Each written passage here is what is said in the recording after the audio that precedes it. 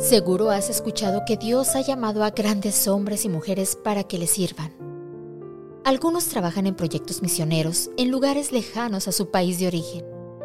Otros atienden orfanatos, escuelas y sirven como ministros o pastores en congregaciones e iglesias.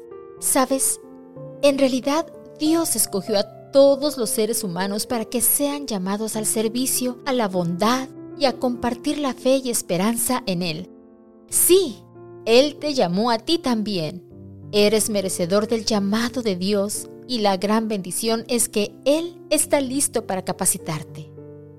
Segunda de Tesalonicenses 1:11 dice: Por esta razón, también oramos siempre por vosotros, para que nuestro Dios os tenga por dignos de su llamamiento y cumpla todo propósito de bondad y toda obra de fe con su poder.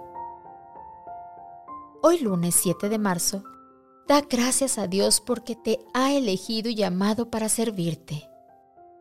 Ora para que cumpla su bondad y te dé poder para hacer su obra dependiendo completamente en Él.